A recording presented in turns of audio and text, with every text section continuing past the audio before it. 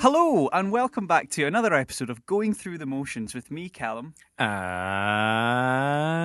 me, Alex. How's it going, guys?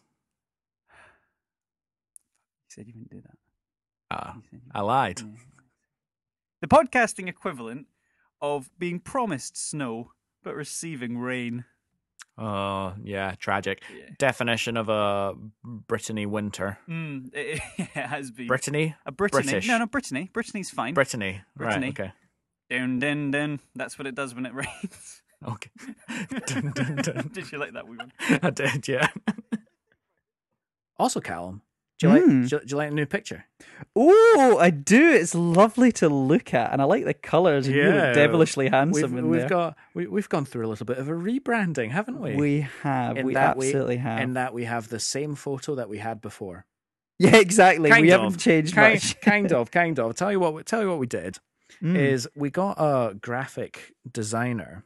You can find her on Instagram at KTC Designs. Yeah, and Like you it's can good. find that link at the I bottom think- as well. It's oh down yeah, there. You can absolutely no KTC Graphic Design. Apologies. KTC KTC Graphic Graphic Design. Again, this is all going to be linked and stuff.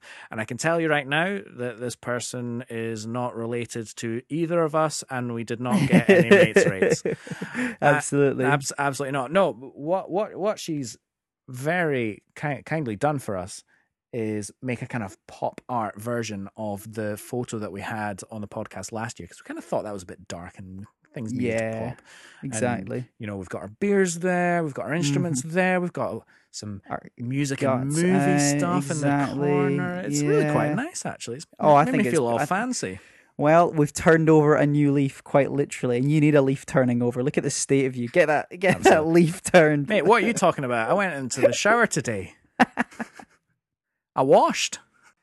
Do you know what, right? I said to Alex at the start, I was like, oh, do you know, wait, well, I'll give you a bit of planning, I'll give you a bit of stuff, because there's a few things I want to discuss before we get in. But actually, it's stuff that we can share with you.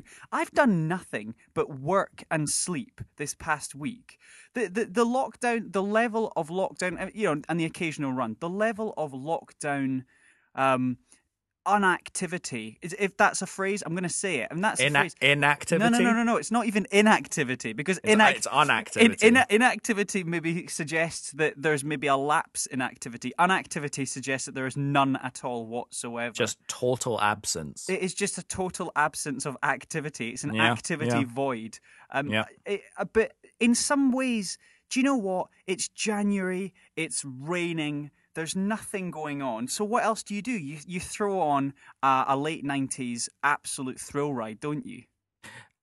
Yes, that is exactly what you do. That is exactly what you do. However, I feel like the lack of excitement in our daily lives means that our numbness Yeah. to this kind of sensory input Yeah. has decreased to such an extent that it's actually no longer possible to watch this movie and not feel like you're about to have an epileptic fit. Yeah, it's mental. It's mental. I've got so many points. I think the point I'm trying to make up top is that what's really interesting is that the podcast has been a useful tool to track the trajectory of our lives over the past year or so, and we have never hit less of a low point in terms of actual movement. So that in theory, I think all we can really do is just plug on into the podcast, because what we've seen. What's the Tube? Do you remember what the Tube is? I don't. Do you know I what don't, that mate. was? I really don't. I don't remember what the Tube is. It's the word that we call some sort of public transportation. There's an but element of what's transportation. public transportation? What's that? I think you feel like a tube when you're on it. Maybe that's the Maybe, resemblance. yeah, That's yeah, it. yeah. But I think there's. I mean, look, let's just address it. There's nothing much more that we can do apart from tell you, ladies and gentlemen, if you'd be so kind as to listen, that we are a music and movies podcast. We are. And we will take you on some of the most thrilling adventures, the escapes from your normal lockdown world. And I just want to put in a point here, and I mentioned it at the end of last week's episode, and I think it's worth just circling back round to say that whilst there's a lot of scientific research that says that positivity is increased by making time to have a fake commute, or maybe take yourself for a little walk before you start work, as if it was your kind of a normal, traditional, routine that people were used to prior Armageddon, as we call it. Yeah. See what I did there? A little Armageddon. Yeah, very good, very good. But very in good. fact, we would actively encourage that. And I think just obviously Alex at the end of the show is going to talk a little bit about how you can get in contact with us. But we want to double down and say that actually there's an element here where we'd be more than happy if you wanted to take us with you on that commute, take us with you on that evening walk, and brighten up that evening walk a little bit more by telling us your favorite music and movie. Absolutely. Go for a walk and say to yourself, Armageddon out of here, and I'm taking Going Through the Motions with me. He doesn't represent. Tell me that wasn't good. That was great. Bullshit. That was great. I was up all night writing that. I can tell. There's a lot of thoughts gone into it. It was fantastic. Your face sort of plummeted though. But the thing is, and I'm sure you'll agree. Do you know, like, write in if you've got a movie that you go, I love this movie, I love this soundtrack, and I want a real deep dive in it, but you can't be arsed doing the research. Write in and tell it to us, and then take yourself on a walk, and we'll tell you why we think that Jaws has the most iconic intro music of all time, or where Star Wars really got its inspiration from, or why Speed 2 I think really just shouldn't exist as far as I'm concerned. But it is genuinely hilarious, isn't it? I quite like it. Is it weird to say I quite like it? And there's a really weird scene in Speed 2. I can't explain. We should sit and watch Speed 2 one time. Definitely. It's one of those movies that I've seen like a couple of times because my uncle had it on VHS, and I watched it when I stayed round at theirs. And I remember thinking at that time, I was like, it's interesting it's called Speed because, relatively speaking, big ships, they don't seem to move that fast. I just have this picture of you and your uncle. In my mind, your uncle's just on his own in a flat. It's just that chair, a VHS recorder, him on an armchair with a bottle of whiskey, and just you. And I'll look after the boy for another couple of hours, and you're just sat there on the floor. Get some Sandra Bullock on. Just watching Speed 2, and he's just in the corner just like... like everything's going horribly in his life, but you've got Speed 2 on, so you're happy. I'm sure he's a lovely man. He is. He's just things aren't going well. Just stick Speed 2 on for the third time in a row. It was Speed 2 or Toy Story 2. Oh, okay, cool. Yeah. Big difference. Only 2 VHSs in the house. I don't want to close my eyes. I don't want to fall asleep 'cause you'll draw on me. And I don't want a dick on my face. Very good. Don't want to close my eyes. Oh, he's off again. Don't want to fall asleep 'cause I'm driving home and okay, I've listeners. only had 11 pints.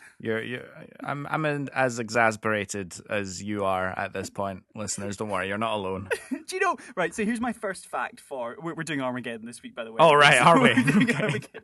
Do you know, right? The Aerosmith wasn't a clue, and the Armageddon puns weren't clues.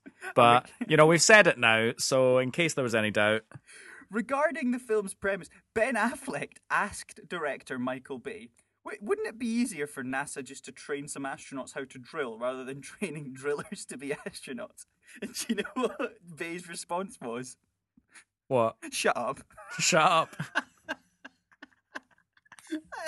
But there's even a scene in the movie I've got that point. Yeah, exactly. Where basically Bruce Willis stares off out of a hangar and says, "Drilling's an art."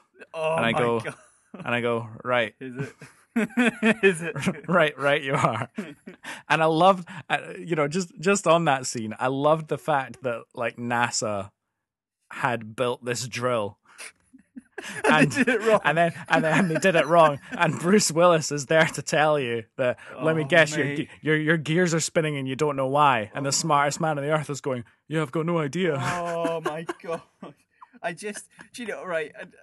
This is Michael Bay thinks that Armageddon is his worst film. Do you know if he thinks really? It's his worst, yeah. Are you kidding me?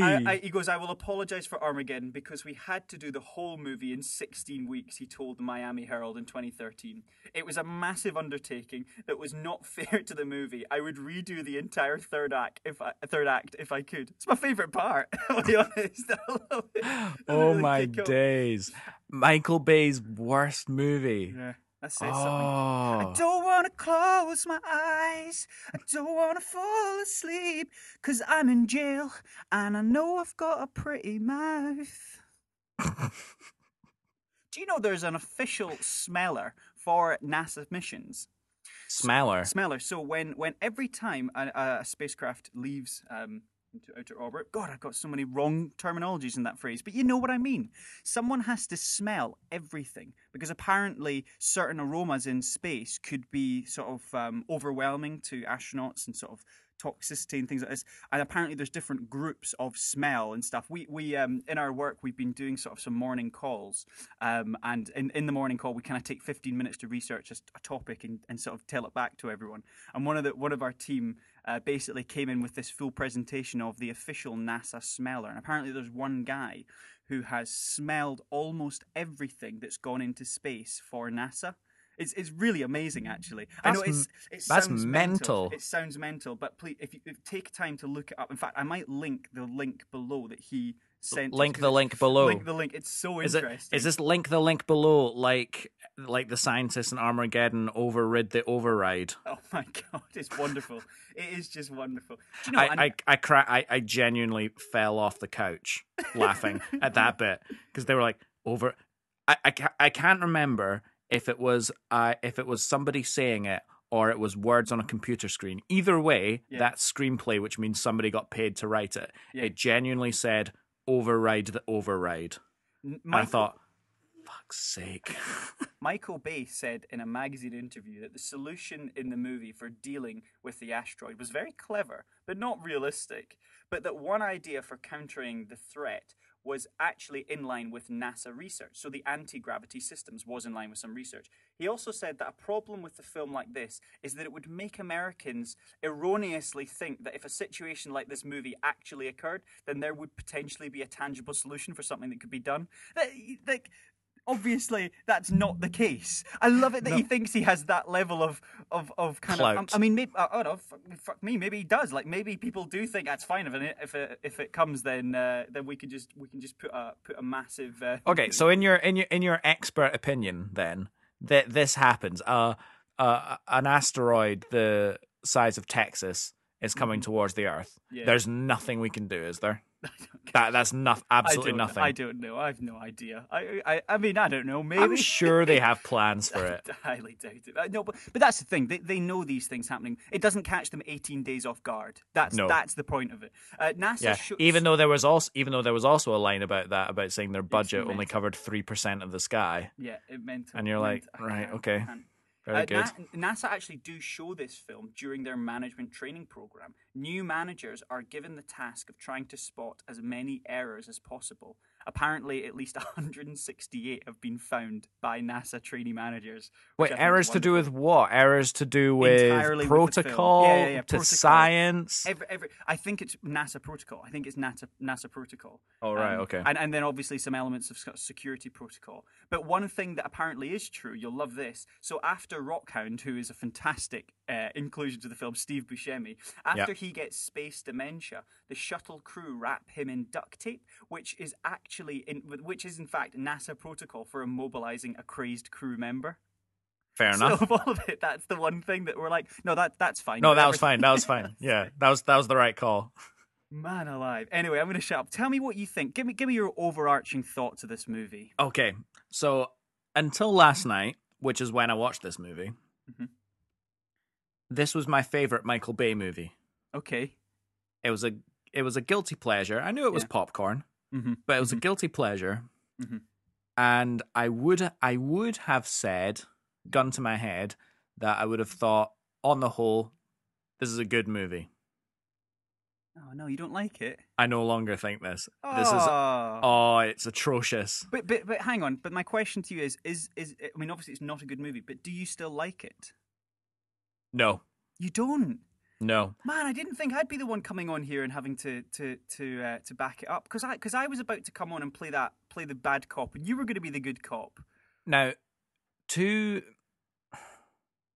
I think to caveat that, I think we've had too many Michael Bay type movies after the fact. Yes. To then ruin all the tropes. Yes. Because I now see this movie as just a collection of Michael Bay-isms that I absolutely despise. Yeah. And this is including, but not limited to, being unable to have an emotional scene between two characters without some sort of Air Force flyover, being unable to show stress without shaking the camera to the point where you can't see anything going on screen, and also the audio mix was atrocious. Horrible, isn't it? And for a movie that had to have a lot of science jargon, space jargon that required you to be able to, I don't know, hear the dialogue. Yeah. The mix was just overwhelmed with sound effects and not music, just sound effects and just noise. It was just a sensory overload. It is an assault on the ears. It is an absolute assault on the senses.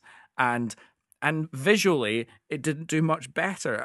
I find myself in awe at specifically the launch scene, right? When the two rockets came, were launching into orbit, and they were approaching. In fact, there was two instances where I thought this was terrible. When they were approaching the space station, and when they were slingshotting around the moon, and I was thinking, they're not doing an exhibition flight. There's no need for them to be flying that close to each other. Did you think this? They're almost touching, and I was like, "What is going on here?" Mate, I think you're bang on, and I think there's going to be a lot of points throughout this movie. I think just to up top, we're going to pick this apart because we're pedantic folk. We're pedantic people. But if you like this movie, don't let us sway you otherwise. But we are going to pick this thing to pieces because there's so many points. And I've got so many things I want to unpack in that sentence. I've gone through the movie chronologically, and I was going to get to that point. Oh, right, great. But let me just finish it with a fun fact for you, because you know how much I love these little facts. Yeah, I know you do. Because especially the point you raised. Now, I guess let's cover that now, because you hit on the special effects. I think the special effects stand up. I think a lot of the effects stand up, and I think in some cases the practical effects fall down. Some of the practical effects on the asteroid, for example, had me kind of just going, "Ooh, this isn't overly great." Yeah, but on plastic-looking drills, etc. Well, things like that. Yeah, apparently you can see grass on the underside of one of the armadillos on the asteroid. So, but what's really interesting is that a lot of the shots were relatively taken for real. So the launches were real launches. That were actually taken. All the oil rig scenes, they were all filmed on real oil rigs. So a lot of that stuff is it was all filmed on location. And there was a lot of filming in location, and there was some in California at the kind of Apollo 1 site. There was some in Florida. So a lot of it was pretty good. But to your point, I mean, it is just dramatic shots. Almost every shot is a moving camera lens. So rarely is there a fixed camera watching a scene. Yeah. Can you tell me what the average length of a cut is in this movie?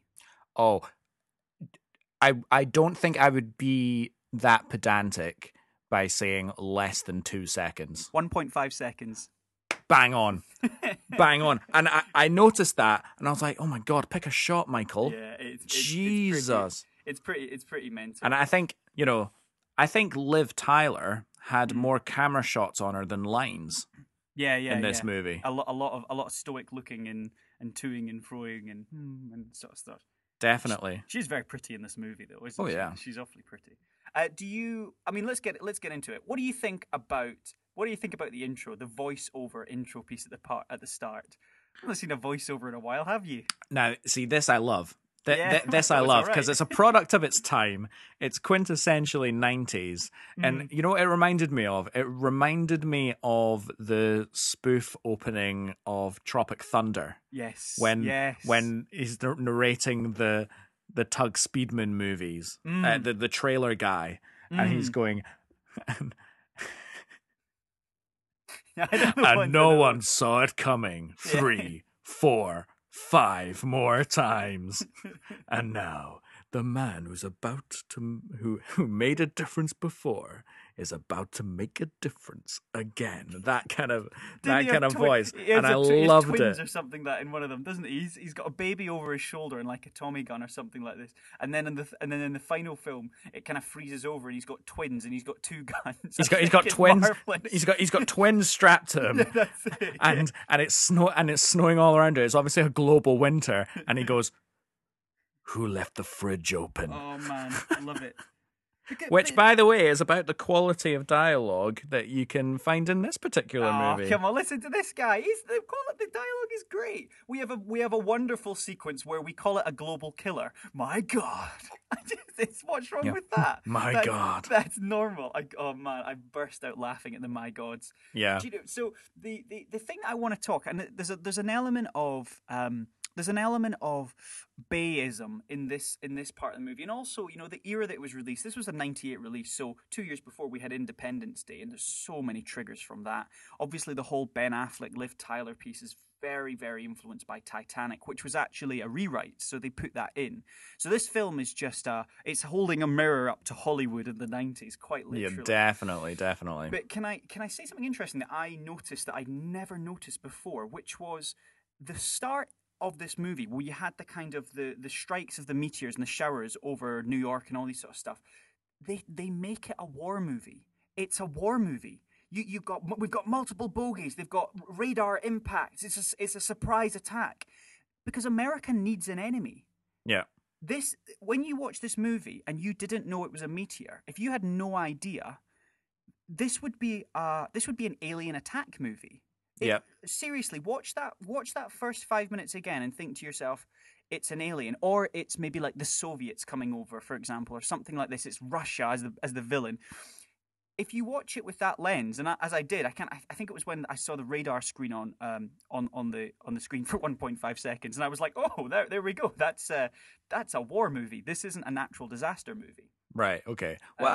Well, no, because the first thing that happens is that astronaut gets completely munched by the meteor shower first. So I mean, obviously I've seen this movie before, but I can't ever remember thinking that it was anything other than a meteor shower.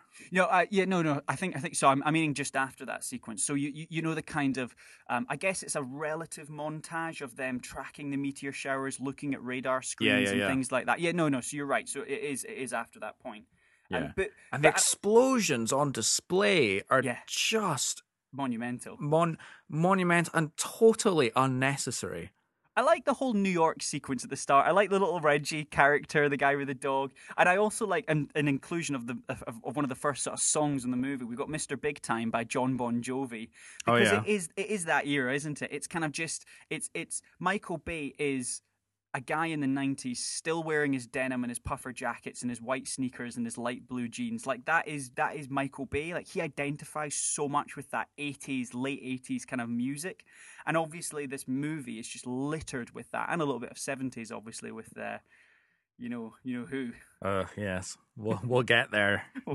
We'll get there.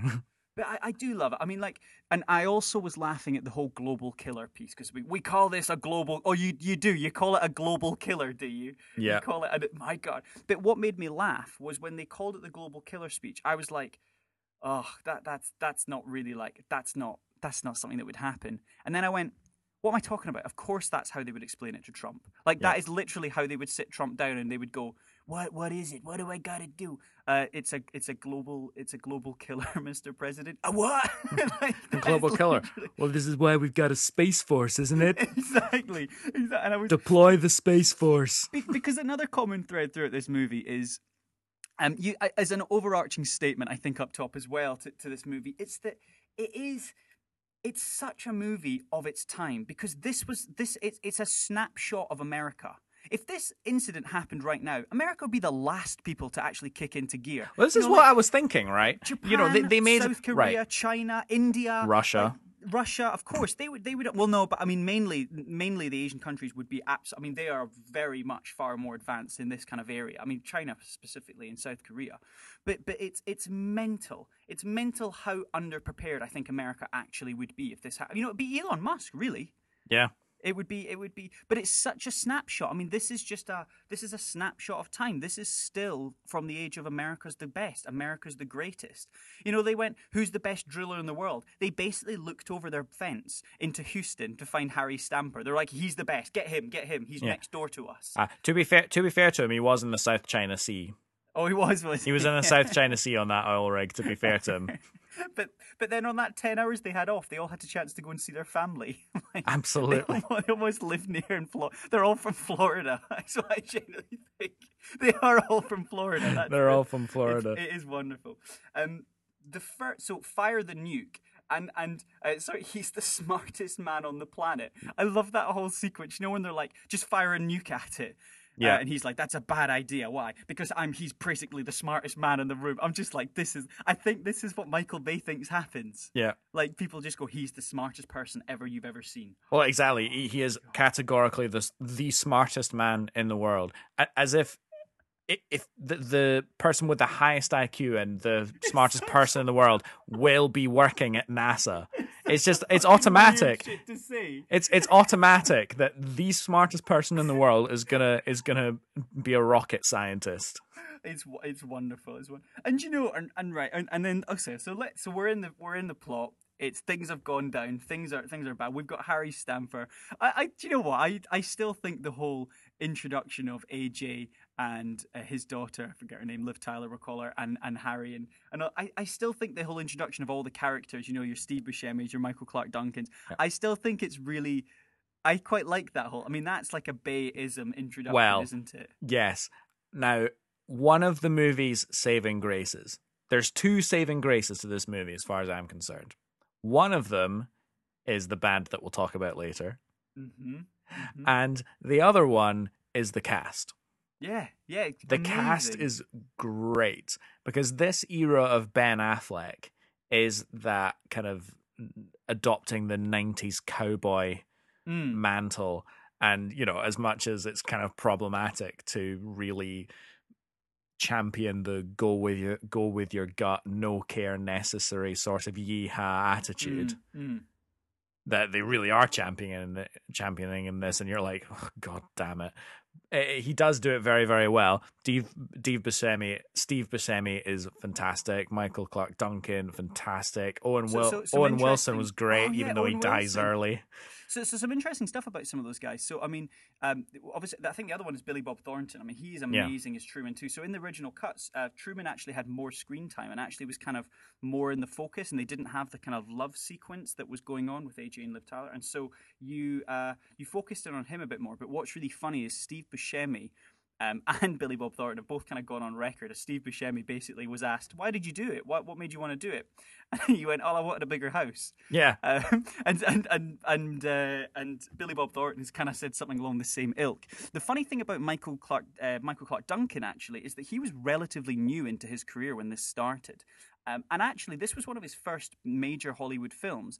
And at some points, he was really struggling with kind of really expressing himself because he's a very vibrant personality. Yeah. But actually, off camera, he was quite shy and quite introverted. And Michael Bay and Bruce Willis had to kind of pull him aside and kind of be like, "Hey, look, you know, we hired you because we wanted to see that flair. We want to see that attitude that you bring to the role." Yeah. And they really kind of talked him round to it. And it's a nice little story about that. But you're right. Like, they must have had a ball. No. Like, even though they were all there for the money, like, that must have been fun. Yeah, exactly. And Bruce Willis, dare I say it, was really great. Like, it's one of it's one of the performances where I'm like, you might have also been cashing it in on this movie, but you hadn't completely lost all your professional integrity yet. Bruce Willis is a really interesting one as well. So, but you know, we've been tracking these mobile gyms on movie sets, which is kind of turning into one of our little fun segments. But Bruce Willis was another person who was given a second trailer that housed a full working gym at an estimated cost of $175,000. I guess how many times he used it? Apparently, like twice, probably. None. He never used it. That's the kind of thing. He's got that in his rider. His agent has gotten him that gym because it's in his rider, among the other things, like a full bowl of M&Ms in his dressing room at all times, and he doesn't even know. He probably didn't even know that gym was there. It was an offhand comment that he made some way, and then one of his assistants was like, "Make sure it's in all the contracts. Make sure that every time he'll be like, oh, I really like Coca-Cola." You know, when he comes back to his trailer every single day, and there's just a fridge filled with it, and he's like, "Cool, I guess this is." No, again, but that's what a writer is. That's what a writer is. That's what happens in artist contracts. And this, you know, it's not just like these top actors that get it as well. Like I've worked in venues in the classical music industry, and you get, classical musicians that say, I want this, this, this, and this in my dressing room at this kind of time and stuff like that. And you have that as part of your booking contract. It's very, very common. People have these things. What would you want, Alex? What's the first thing you would? What would I want? If there's one thing that you always want to be in your dressing room, is it a fresh pair of underwear? Well, I don't know. Freshly pressed. Freshly pressed underwear. Freshly pressed. Is it maybe a nudie magazine? I would have to think about that. Because I think I would like something. I think I would ask for something just because I'd reached that stage where I felt like I could. And it's just nice. It's just nice to be looked after, I think. Ask me. What would you want? Pork belly. Pork a full belly. Pork belly meal every single night. I'd love that. Bit of crackling, and maybe sort of like 15-20 minutes just to sit and just eat it. I'll eat it shirtless, let the gravy drip down me. It's a disgusting sequence, but if I'm going to get it, I'm going to get it That's properly. horrendous. That's minging, isn't it? That's horrendous. Can we touch on the fact that we have already been introduced to all these characters? Mm. And then after that, when Bruce Willis gets hired by NASA, they then do we're getting the gang back together, even though we've met the characters less than 5 minutes earlier. So can I just, the first part of that sentence, I want to just ask you the question of, so Bruce Willis, he rocks up to NASA. Okay? Right. He has the biggest attitude. Like, by the way, like he needs to shut that down. Okay. He's so aggressively Southern. He's just like, he rocks. Also, up, is he doing an accent? Yeah. He's so Southern. Like he also, right. So he's been there for ages. Okay. They've explained everything to him, like TS level of stuff. Right. He's a piece of shit. Right. Because he assumes that he's entitled enough that, yeah, obviously they just want to tell me this. And then he goes, so why are you telling me this? Like he kind of just goes, well, obviously they want me, but it's only after they've explained everything. They've taken him outside for a moment of solace and thought, and he's kind of went, why am I here? Yeah. Because throughout the whole thing, I think he just assumed that he had to be there. And you're right. And then we get the assembly, and we get that wonderful cover. Aerosmith doing "Come Together." I think it's fun. I think it's a nice little inclusion. But this is a really again, it just makes me think of that Rick and Morty episode. Yeah. I was like, "Oh, Bruce Willis, you son of a bitch, I'm in." And they actually do that. They do a round table afterwards when we're all there, and he's like, "Who's in?" And the first line is like, "I've never said no to you in 20 years. I'm not about to start now." And you son of a bitch. And genuinely, that's what he says. And they do a round table with the lone military cornet hero music going on in the background. Which, by the way, I mean, we've not gone onto the music on this, but I despise this. I despise it so much. But it's so self-indulgent. But we'll get to it. But he's going around this round table, and each of them are taking their turns to basically stand up and go, "Hoorah!" and Michael Bay is standing behind the camera with a massive erection. He's done it. He's there. He's like, this is it. This is what happens. Do you know? But fair play to him. Like, he can make this stuff. He can just do it. I actually am. I'm of the opinion of just who gives a shit. Like, let's just watch it. Definitely, take I the want sides out. these It's movies so to funny. exist. I genuinely, wholeheartedly want Michael Bay to continue doing this forever because we need it. We need it. Yeah. I kind of went off the board. I wish he did more standalone movies. I don't like the whole Transform. I mean, I never really got into Transform. How many of them have you actually seen?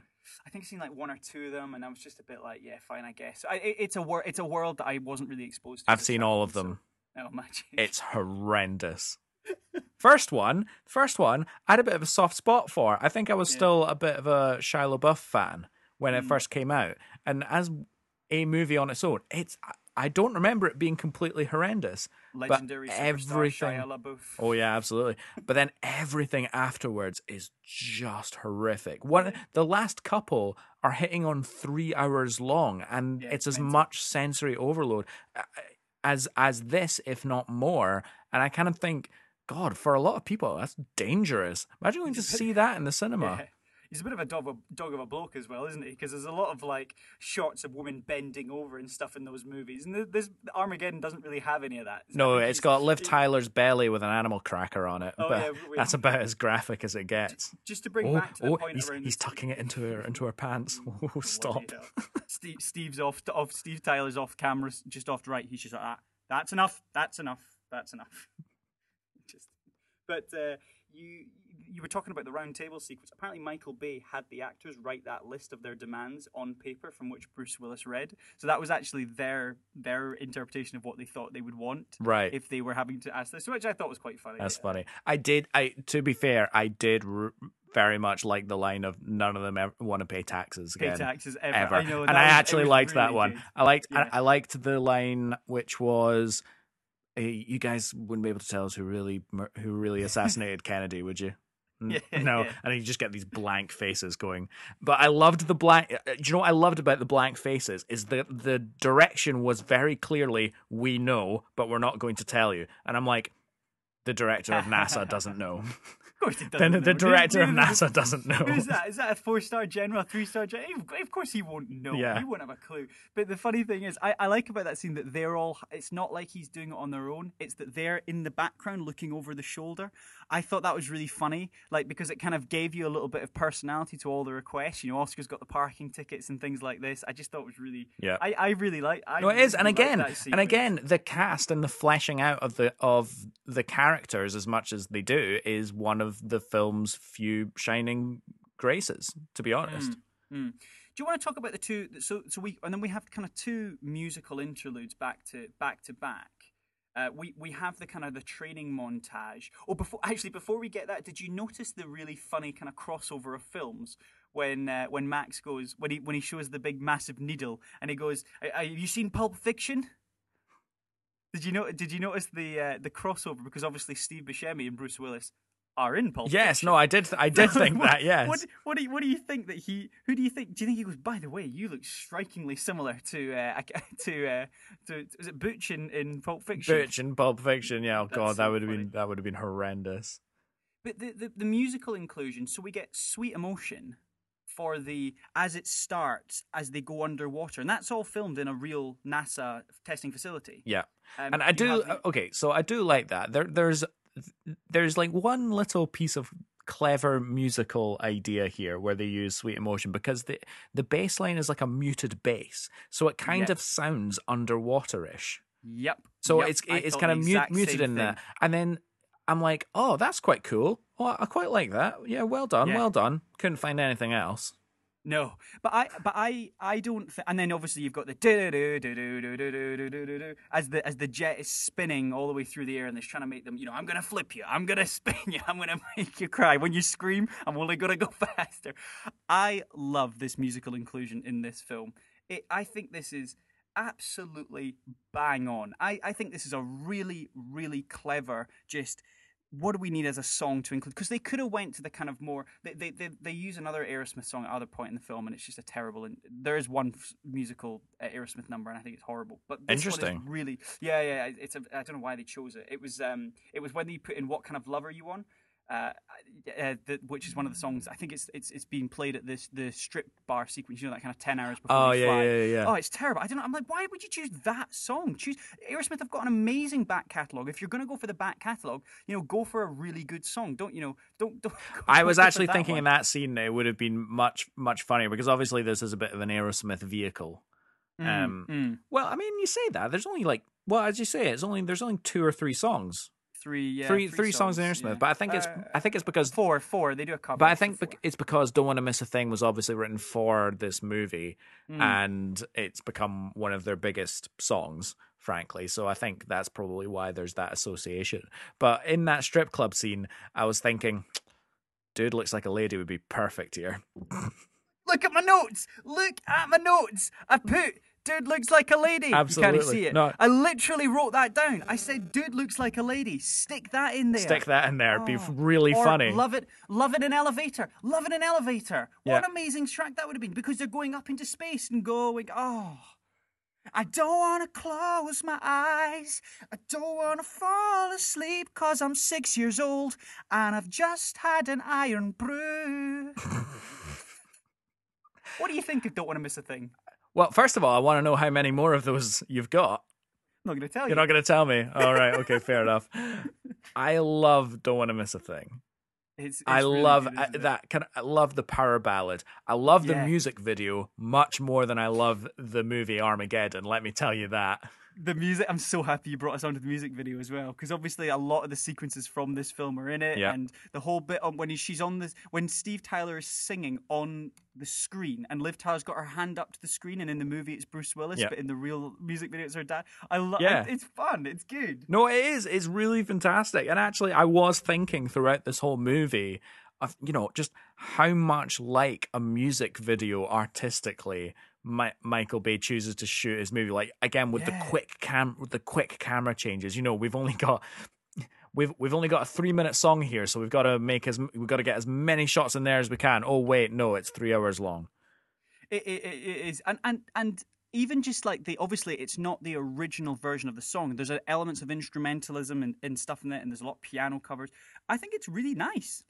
The song. I actually do. Yeah. I think I the love song, it. and I think, but because they slightly twist the song to fit around the movie, and the whole Animal Crackers, which is on the. Oh yeah, there's crap cuts. There's crap cuts of the song that don't fit, and I really hate it. I really hate because I think it's much easier to do in scoring. To cut and paste, cut and paste. But if you're gonna make a song. If you're going to make a song your score in a particular scene, it doesn't even have to be for the whole movie, but in a scene, then make it a bit of the song or the whole song. Or the Don't whole song. be like, I like that bit of the song and I like that bit of the song. But then when you listen to it, then the phrasing's off, the counting, So bad. and it's just it triggers me. And when I'm they not use it at the end, and I'm not yeah. willing to concede that that's just because I'm a musician and so I listen to things like phrasing and beat numbers and things like that. I refuse to concede that. This is millions and millions of dollars goes into these movies, and you just need to have better quality than that, I'm afraid. Yeah, no, I know what you mean. What did Ilham think of the Russian accent? I daren't say.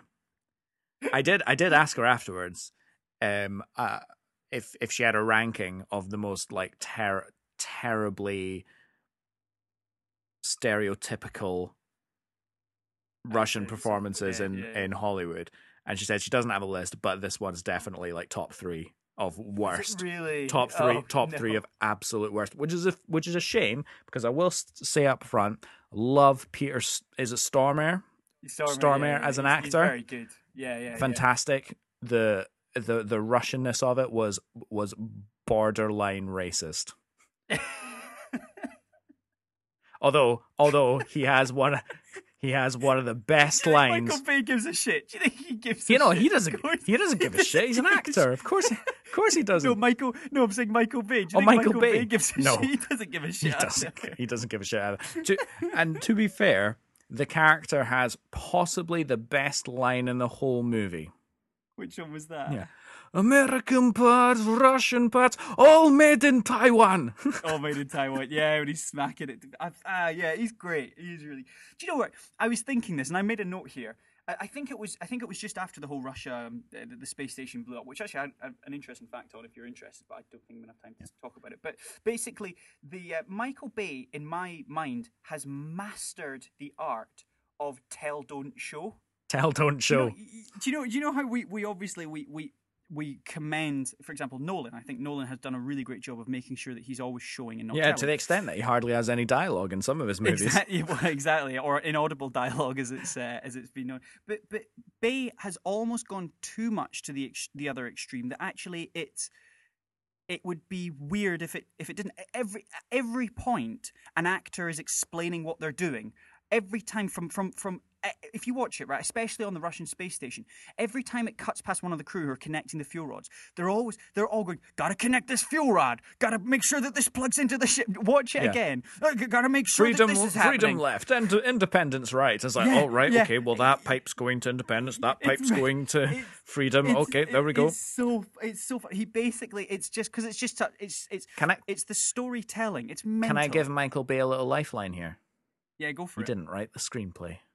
I thought you were going to catch me on this one. I thought you were. Yes. You didn't write the screenplay. No, Do you know who did, ladies and gentlemen? J.J. Bloody Abrams. Yeah, I knew you were going to catch me on that one. Yeah, it's mental, isn't it? This is. Can we say this is a bit of a black mark on his record, writing-wise? I think this. Well, to be fair, Rise of Skywalker is not great. No, it's not. I think this set. Well, yeah, and to elements, I think the closest assimilation actually to this one is Super 8. I like so Super if you've 8. seen the film, yeah, I like it too. A lot of things are kind of even to the end where they actually use a Super 8 camera to film the wedding sequence at the end, which is actually filmed there. So, but I thought it was a little funny nod and a wink. But no, yeah, I think you're right. I think this is an element of black mark on a not too bad script. I think this was one of the productions that actually really helped him kind of kick off Bad Robot. Productions almost definitely. The amount of money that a young JJ. Also, Touchstone, and the little Touchstone has the little meteor on it. So this is Disney. This was Disney's biggest investment boost for a movie. It's mental. The Armadillo has a minigun on it, Alex. It does. There's a lot of guns in this film. There's a lot. I made a note here as well. I said, I'm amazed that there aren't any aliens on the meteor. Oh my god! I can't believe you brought that up. I cannot believe you brought that up because in the final third of the movie, it was just one thing after another, and there was about 3 too many twists. I fucking love it. There was about 3 too many twists.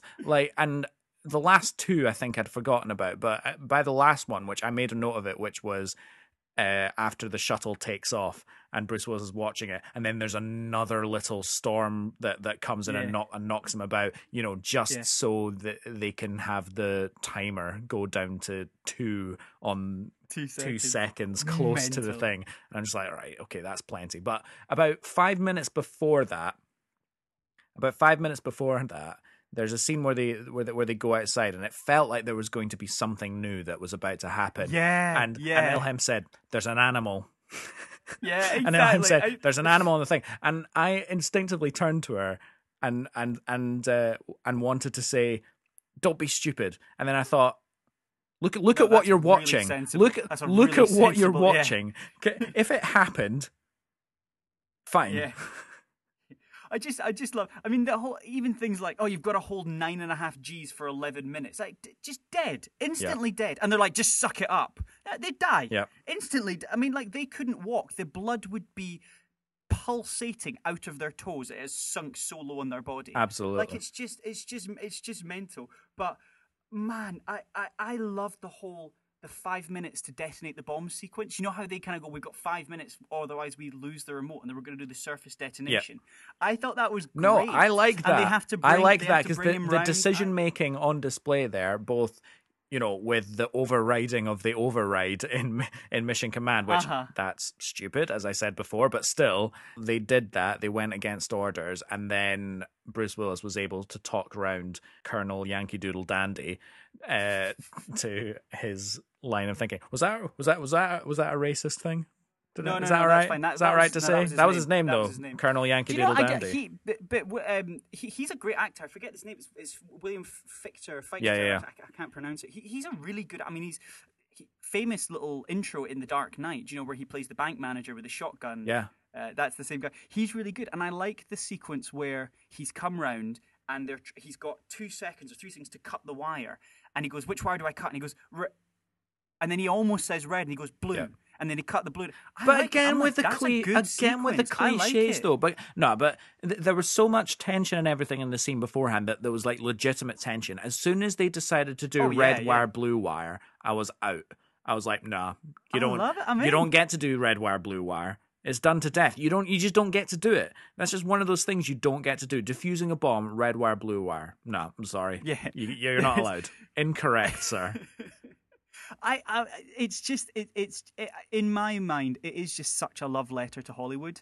And so, Kind of, to the extent that I was very, very surprised that when they slingshotted around the moon and they saw the asteroid out the window, I'm genuinely very surprised one of them didn't say, "We're going to need a bigger drill." we're going to need a bigger, or something. I was expecting it. I really was expecting it. The other thing that I want to talk about again is that there's an element of some of the character decisions just make no sense, or the understanding. And I must admit, I do like the last third. And Michael Bay says he really doesn't like it. I think it's the best part, because it is just it's you're kind of numbed by that point. You're all out of trying to justify it. You're just like you're just watching it for the sake of watching it. Yeah. And you're just letting it wash over you. And it's especially the sequence with the drawing the straws. I think it's really good. Like, I really like that bit, because you can kind of just go, fine, I guess that's what they would do. Because you're just so detached from that situation. You cannot even express. I mean, people be in tears, people be crying. Like, they're all just so like stoic and heroic. And it's just like, that just wouldn't happen. And the bit when he goes, I'll take AJ down, they all must just be like, we all know what he's going to do. Yeah. We all know he's just going to push himself out and leave AJ in the. We all know that's what's going to happen. 100%. When he says, "I've got to say goodbye," obviously that was what was going to happen. Yeah, I'll take him down. Sure you will. Will you? Yeah. We'll see you in a second, AJ. Yeah. All right, good to know you. Yeah. You know, the only person that didn't know was AJ, though. So there exactly, we go. Yeah. Complete surprise to him. I couldn't believe it. What are you doing? Oh my days. Do you know? And I love it how Bruce Willis gets so angry at AJ throughout all this thing. And I'm like, who do you think he's taken inspiration from? Like, 100%. who do you think he's looked up to his whole life? That's the deep character flaw that's underwritten through mate. all of it, is that he's not angry at AJ. He's angry at himself. Oh, this is a character piece. And Bruce Willis is a character actor through and through. The goodbye's quite sad, isn't it? The goodbye when Liv Tyler's got her hand up to the screen. I thought that was quite sad. And she goes, Daddy, no. It was quite sad. Bruce Willis had a photo of his daughter up to help make him cry for that sequence. I'm sadly serious. Well, kudos for the method acting. Daniel Day-Lewis would be proud. It was wonderful.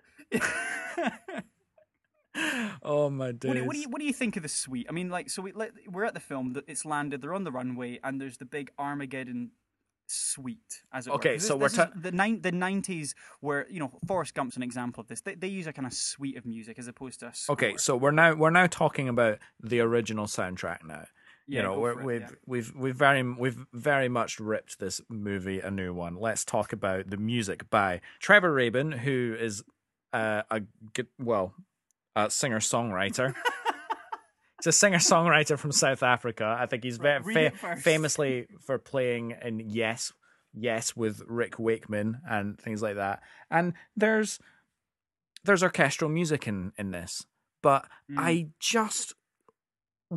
couldn't pick out a discernible melody that went with this movie at all. I couldn't pick out any themes or anything. All I heard was direction to be like, okay, this is this kind of scene. Okay, this is a heroic scene, so we need heroic military trumpet here. This is this kind of scene, we need... this is a heroes coming home scene. We need soaring strings. And that's all I heard. I heard sound bites. This could have been constructed on GarageBand. With publicly available sound bites. That's what I think of this OST, this original soundtrack. It's fucking atrocious. It's cookie cutter nonsense. It's all right though, isn't it?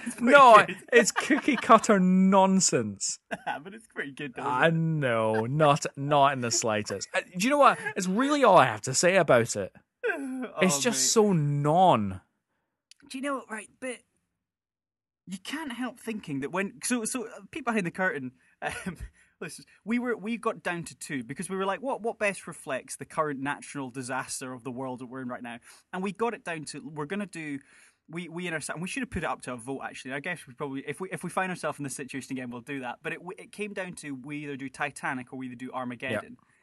And you said Armageddon, I said Titanic. Right. But when you said Armageddon, I went, Oh yeah, no, I Yeah. do want to do this again because I'll watch this movie again. So will I. I think it'll be a while. But do you know what? I was leaning towards Armageddon more because I didn't want to watch Titanic. Okay, fine. Okay, no worries. It was either Michael Bay or James Cameron. wasn't it? Genuinely, I mean, James Cameron for me is a much finer filmmaker, but Titanic Yeah. is so annoying. Yeah. It's It's not great, is it? Do you like the bit when the string quartet are playing when the ship's going down? Do you like that bit? Do you like that bit, Alex? Is that bit you laugh? Is that bit you go? Do you identify with well, that? do you know the problem I have with that scene is that it actually happened. Is it really real? Is it really real for you? No, but it actually happened. No, I'm sure it is. I'm sure it's quite sad, isn't it? They were just like, why? What else do we have to do? We may as well just. Well, play but that's what whilst they the thing's did. Going down. It's exactly. 100% a true story, but unfortunately, it's so true a story that you feel like it's not, and it's kind of Hollywoody. And I don't feel like there's any that's way. the point I'm making. I don't Yeah, think there's yeah. any way to do that in a movie without it looking really tacky and naff. Do you think they played forbidden pieces of music that they weren't allowed to play? Yeah, they played Stairway. Anyway, how many Oh, thumbs up are we absolutely giving it? zero. Nothing. Are you? Nothing. This gives me nothing. This gives me guilty pleasure syndrome, but that doesn't give any thumbs on this podcast for me. It really doesn't. It's atrocious. It's much worse than I remember it. I think last time I watched it, I was aware that it was a bad movie, but I still enjoyed it anyway. But this time I was just like, this is ridiculous. Why am I watching this? I'm giving it 2, baby. No, you're not. Stop it. You're Actually giving it 4. desecrating our rating system by daring. Right, look, I'm gonna give it 1. I don't give a shit. Oh, really? Right. I like it. I like Aerosmith. I think they're great. I think Sweet Emotion. I think Don't Want to Miss a Thing. They're good. I think they're great. That's not liking a movie. That's Okay. liking that's liking a Would you like- band. What do you want me to say? I feel like I've been strongholded here. Okay, I'll give it none. There you go. You happy? Yes, I am. Cool. It doesn't deserve any.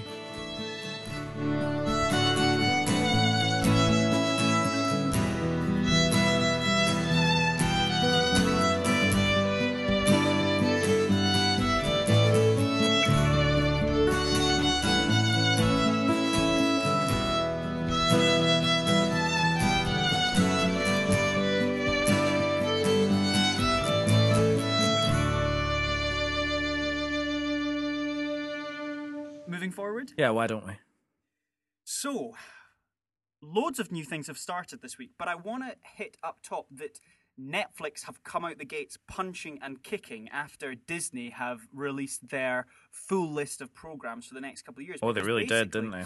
Yeah, so basically Netflix has announced its full movie list for 2021. Some of it are saying there's going to be a blockbuster per week, and to be honest, when looking at the list, I do not doubt it. Did you see the trailer that Netflix released for this? No, I didn't actually. Oh my goodness. So basically, Netflix have released a film preview trailer. Now, the thing that Netflix have going for them in this is that they are not relying on previously known properties. In fact, almost none of the films that they're releasing have any sort of affiliation with previously established characters, stories, narratives, plots. Okay. Which I think is a really great thing because Netflix are really banking on the fact that they have had a lot of hits and a lot of misses. But what they are really doubling down on is the star quality. The streaming giant will release films featuring a string of A-list celebrities, including Dwayne "The Rock" Johnson, Chris Hemsworth, Amy Adams, Zendaya. You've got Ryan Reynolds, you've got Gal Gadot, you've got Dave Bautista, you've got Leonardo DiCaprio, Jennifer Lawrence, Jonah Hill. All of these actors are going to be in some of these blockbuster movies along the way Oh within my days. 2021. You had me at Dwayne "The Rock" Johnson, frankly. I'll watch So he's anything in- with him in it. He's in a movie called Red Notice, which basically is one of the action movies on the slate. But basically, what Netflix have done, excuse me, I'm burping away with my coffee. Oh my days. What Netflix have done is they've basically it's really interesting, right? And it kind of goes back to that point of none of these are established properties, so it's kind of just what they've had to do is they've had to advertise it through the stars because they've broken down the films into their genres. So they're like action films. We've got films called Awake, Kate, Army of the Dead, Red Notice, Sweet Girl. We've got horror films called Fear Street Trilogy, No One Gets Out Alive, There's Someone Inside Your House.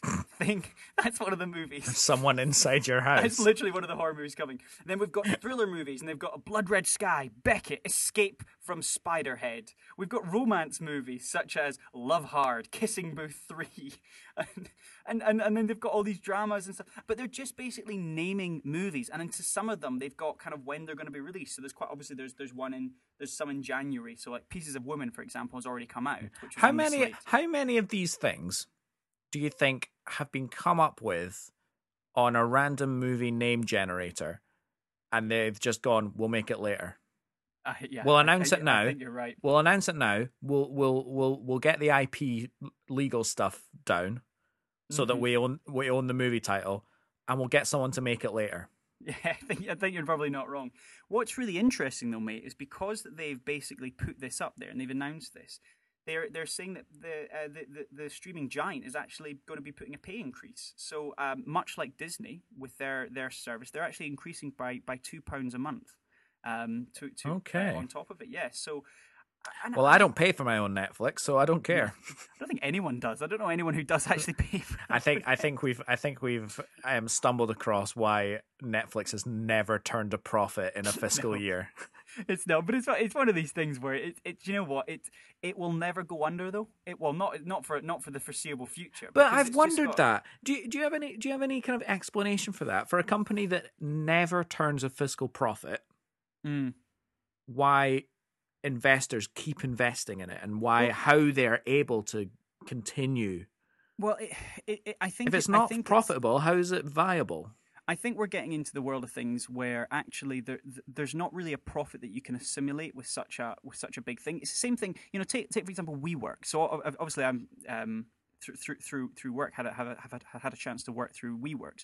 Again, they've not made a profit. They'll always keep getting investments because it's rich on its assets. It's so rich on its assets that actually there's not really a quantifiable way to tell you how much it's worth. Let's say Netflix fell apart tomorrow.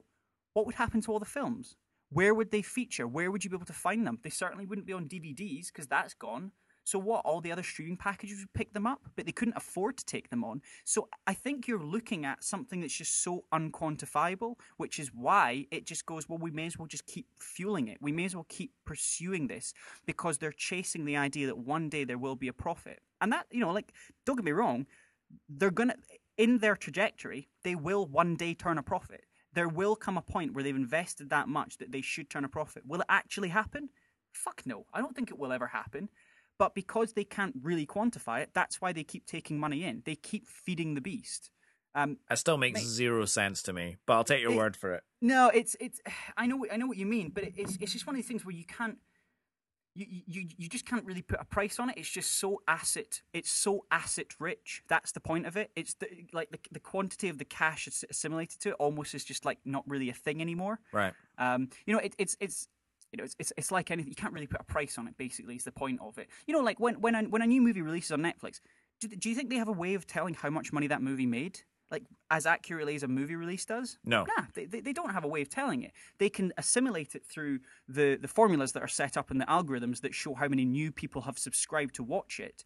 But this sort of stunt that Netflix are pulling is a really good way for them to kind of go, right, who's really all in? Who's really paying for this thing? Like, this is more for their investors than actually for the consumer. Yeah. I genuinely think.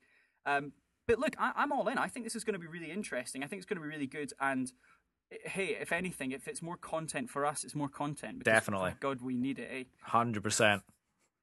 Because people are already completing Netflix.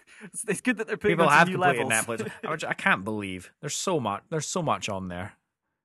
Do you want to talk about another massive conglomerate that unfortunately we're back to Disney with Lucas Games? Oh yes, the new company. So I know that you have a lot of thoughts on this. Yeah, one, so take it away, mate. A few years ago, when Disney bought Lucasfilm, one of the things that they did was they shut down LucasArts. Yes. Which was their division for making video games, and they made some. When did that happen? Almost immediately when Disney bought it. No, what year? What 2012. Year Was it 2012? Okay, interesting. Okay. 2012. And I was really sad about that because they made some really good games back then. Yeah. Like the first Lego Star Wars games were pre-Disney, and they were fantastic. You had the original Star Wars Battlefront Amazing games, which was it Ubisoft was the engine? Or no, it was Pandemic. Pandemic, It was of course, Pandemic yeah. that made it, and LucasArts as well. I'm not entirely well versed enough on the relationship between the developer and publisher, Sure. but Lucasfilm was the publisher. LucasArts, sorry, was the publisher, and Pandemic was the developer. That's what it. That's what it was. Things like Force Unleashed, which it was a hack and slash game, but it was being a force wielder on steroids, and it was fun. And I was really sad that we weren't going to be getting any Star Wars games. And then, Disney, being the large media conglomerate that it is, decided to give EA, who are genuinely considered to be the most evil, blood-sucking corporation in the world. There's actually rankings on this on the internet, and they've been genuinely the worst rated company for this, like several years in a row. Well, on Battlefront 2, I think, Well, that was a huge deal. Huge deal. Yeah. Battlefront 2 basically was the catalyst to the loot box sort of gambling thing. And for a start, this is something that's been going on for years in sports games, in Madden, in FIFA. EA have been doing this. This is what packs are. You spend real money on the console and you get to open packs, which is a lottery on getting good players. Sure. And that is gambling. Yeah, absolutely. And then it trickled over into other things because, frankly, sports games fans just take it. They don't actually care.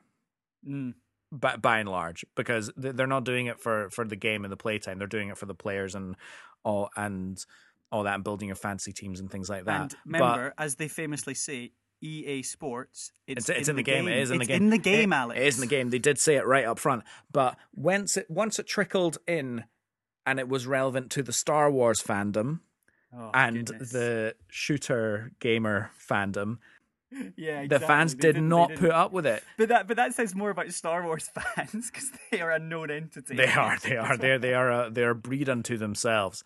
And so, Disney struck this exclusivity deal with EA to make Star Wars games for like 10 years or something like that, of which the first few, Battlefront and Battlefront 2 especially, were yikes. Kind of at time. They're good now. And then the last few... Oh, yeah, don't get me wrong. I think Battlefront 2 right now is... Battlefront 2 right now is brilliant. Is it because, and I've not, and I do. It's one on my to-do list because I've got nothing else to do. I will go back and play that game again. Well, it's on Game Pass, so it's free. Well, I've got the actual disc, but I remember it being visually stunning. It is visually stunning, and now it's got the game modes and the maps and the customization to actually back it up and to be a good game now. But so long after release, and the last couple of releases have been wild successes. Jedi Fallen Order, a single-player game with no multiplayer, no paid DLC. Yes. None of that. Massive success. Squadrons, which is the latest one. Again, no paid content, no loot boxes, just its own little vision and not a game by service sort of thing. It's not a pay for service model that they wanted to adopt. But now, with the creation of Lucasfilm Games, which is what this new kind of publishing company is called, they announced an open world Star Wars game that's not made by EA. It's being made by Ubisoft, and specifically in Ubisoft, the people that made Tom Clancy's The Division. Okay. And The Division 2, which are stunning games. They're a bit critically meh just because they're a bit too huge and you get lost and it's a bit samey. But to be honest, I think if it was like that with a Star Wars skin on it, first of all, I think that'd be cheating, and I hope that it's not that. But honestly, I'll be the first to admit that you stick a Star Wars skin on anything and it makes it 10 times better for me. Yeah, I don't care. I don't care. But what's really interesting is that there's still 3 years left on the EA license, which is interesting because either Disney have had enough of EA bullshit and they're taking it away from them, or more likely they're just announcing it now because this game won't actually be released until that license is expired in 3 years. I can't help. I mean, I think that they are already cracking their knuckles with all these, obviously all these new Star Wars projects and other game projects. Lest we forget something that I wanted just to touch on here as well. Part of the legacy of Lucasfilm Games or Lucas Games is an adventuring archaeologist who is also making a return to gaming. The decision in some ways was really easy. They wanted to do an Indiana Jones game for a long time, but we've never had the right fit or partner or an idea that would make it happen. So they're extraordinarily excited and fortunate to be partnering with Todd Howard, so an executive producer for an upcoming game, which will be developed by Machine Gun Games and the team at Bethesda. What have Bethesda done? Well, Bethesda's biggest properties are Elder Scrolls, Doom, and Fallout. Well, Fallout. I mean, so their unique vision, passion for Indiana Jones has been pitched, and they've pitched a story and a concept that's apparently really, really amazing. Yeah, and it's going to be some sort of Uncharted-esque version. Well, that's the thing. I find it very games. surprising that they've never found an opportunity to do it before then, because considering that Uncharted is fantastic, and really in the most simplest way, you just need to do that, but make the main character Indiana Jones. In a large way. Well, there was one. I think it was like the Temple of. No, I remember you had the Emperor's Tomb. Yeah, I remember you had that. I loved that game. Yeah, I loved that game. It was great. Yeah, mate, I'm all over that sort of stuff. Anyway, you were saying though, just about the future of Star Wars games and the contract. Well, yeah, because apparently there are still unannounced EA Star Wars games, and I just can't help think that these games are going to be better because of Ubisoft breathing down their necks and saying, hello, you've got competition again. Yeah, Actually exactly. make a good product. Competition for these corporations is the only thing that gives us, the players, a good product. It really is. Because if they have an exclusive license, they just have to churn it out. People will buy it. Yep. I was guilty of that. I got Battlefront 1, I got Battlefront 2. I paid them my dues. Yep. And I got a substandard game, but I didn't care because I wanted to play Star Wars. But that's me, and I have a right to want to play Star Wars, frankly. Yeah. Pew pew. You love it. I've got a bad feeling about this. Absolutely. Now, I was it last week or the week before, we were talking about the Oscars, because obviously the Oscars are coming around the corner thick and fast, and maybe there's a bit of a slim pickings for the Oscars. Yeah, I wonder why. Year. I wonder why, absolutely. But do not worry, because Tom Holland and the Russo brothers have they've made the best picture ever, haven't they? They've answered our prayers. Man, that is a bold statement, isn't it? Yeah, so let's just describe it right off the top. They put the words "best picture" on their poster. It is crazy. It's a really... And you know what? They could only get away with it this year. Yeah. Because I don't know what's going to... I mean... It's a classic Oscar bait looking movie. It's released at the time that Oscar bait movies should be released. Everything about this is them going, hey, look, Tom Holland's about to get his first Oscar. Tom Holland's going to get his best actor. In this film, we're going to get Anthony Russo and I forget the other one, Daniel Russo. Well, Joe Russo. Well, it's exactly it's exactly. Daniel, I've read so Daniel's many. the third one that lives in a cave that really? don't actually feed. So there is three of them. Oh, amazing! Right. There's Anthony, Joe, but and Daniel. I have read so many articles. They harvest him for parts. They keep him for spare lungs and stuff. Brilliant. I've read so many articles about background Hollywood that this is how it's actually done. Like, we can sit there and go, oh, that was a great movie. I really want it to get nominated for this category and this category. But it actually really comes down to the social climate of Hollywood, the parties, the parties that the producers and the actors and the directors and writers that they go to, who knows who, the nepotism of it, and I think out of the categories, the things that are nominated, there's clear winners, and for a lot of them you can say, okay, yeah, that movie deserved to win that, but every single year there's always criminal nominating things. We were just like, how on earth did that person from that movie not get nominated for that thing that they did? Yeah. And you're just, and it beggars belief, because you're not saying they should win that. You could say that, but there are clear things where even you and I know, oh, there should be a nomination there. Yeah, exactly. But it's also just to bring it right back to the narrative. They put on the poster Best Picture. Yeah. Bold claims. Remove the context of the Oscars. That has no. That's you may as well have on there. It's a nice day. You may as well have anything put on there. Yeah. You may as well have put we use Daniel Russo not just for his organs but also his blood. Yeah. Do you know what I mean? They may as well have anything. It's just such a weird claim. It is just. It's blatant. It's blatant. Yeah, no, It'll probably really win is. though, won't it? It'll probably win though. Oh, to be fair. amazing! See, when it does, We'll- all the Hollywood producers are going. Yeah, that was really good. Do you know a couple of years ago when Jeff came into the office and said, we should actually just write Best Picture on Avatar's poster, and we were like, no, we can't do that. Oh, These people just did it. Yeah, that's so true. Yeah, it's that's it. It's a classic example. It's a Trumpism, isn't it? Yeah. If what you could show me the facts, but I'm saying they're wrong. Yeah, And what is there to argue? What is there to argue with? This is Best Picture. absolutely, 100%. Do you think Daniel Russo was the one that put on Best Picture on the front of that poster? Possibly, not sure. I picked. I think it was Tom Holland. Oh, Tom Holland. No, Tom Holland. He looked great though, doesn't he? Yeah, no, I'm looking menacing. forward to it. It's an Apple film, isn't it?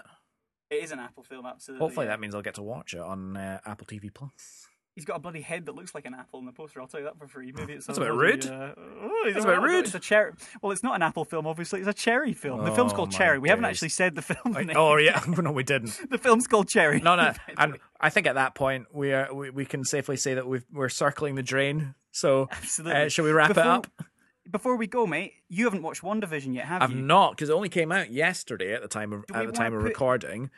Do we want to put in place a plan for this? Because obviously our listeners are going to want to know our hot scoops on WandaVision and our thoughts. Definitely be watching it this week. So we could definitely talk about it moving forward next week. Absolutely cool. It's good. I'm enjoying it. Okay, That's all I'll say. Right, okay. It's all I will say, and this isn't a spoiler. I can see why they released the first 2 episodes. Okay, interesting. That's all I'm going to say. Okay. That could mean anything. It could mean anything. I may as well have said it's Best Picture. You could have. Best Picture? You could have. What do they have to do now, though, Alex? Well, they got to go onto the Apple Podcasts app, give us a cheeky little 5-star rating if you wouldn't mind, and also Emphasis on cheeky. Yeah, cheeky, very very cheeky. Also, you could leave us a review. Tell us what you like about the show, if you do. If you don't, no worries. And if you don't want to leave a review, you can tell us your favorite movie. You can tell us your favorite soundtrack, all or above. Any of that is good. You can also find us on Spotify and lots of other platforms that you like to listen to your podcasts on. And if you want to get in touch, we have an email address, don't we? That is motionspod@gmail.com, and you can write in and tell us any of your films. And if you want to take us for your walk, take us. We'll tell you why your movie is so great, or why Armageddon is probably one of the best music movies of all time. You can email. I mean, so we've got a really great one from Sophie here. Love the show, really funny guys. When are you going to get round to doing Jaws? Which is one that it's been at the front of my mind. A valid point. I think it's a valid point. I don't know if you want to have a shot this week. I know that we've got some plans coming up potentially for some extra sort of stuff and content that we want to be releasing, and I guess we don't want to be leaking too much. No, not much. But I think we can definitely say what we're going to be doing next week. Yeah, what is that, mate? Wonder Woman 84. Oh, we're doing Wonder Woman 84, are we? Have you seen it? I've not seen it. It just got released on home premiere in the UK a little bit after the American market, which it came out last year, but it's just been released on home preview, that premium pay for early movies type thing instead of going to the cinema. So I'm keen to watch it. Let's do it. Let's lock it in. It's locked in, baby. Amazing. It's all there. Excellent. Well, thank you very, very much for listening to the show, and we look forward to speaking to you again. I'm not going to say the rudest one up there because I was awfully rude last time. Had a lot of people complaining because I was obviously saying some rude things, but I'm going to say it. Nah, forget. I'm coming yours next time. See you very soon. Bye. Bye. Everyone. All right, guys. Ta-ta.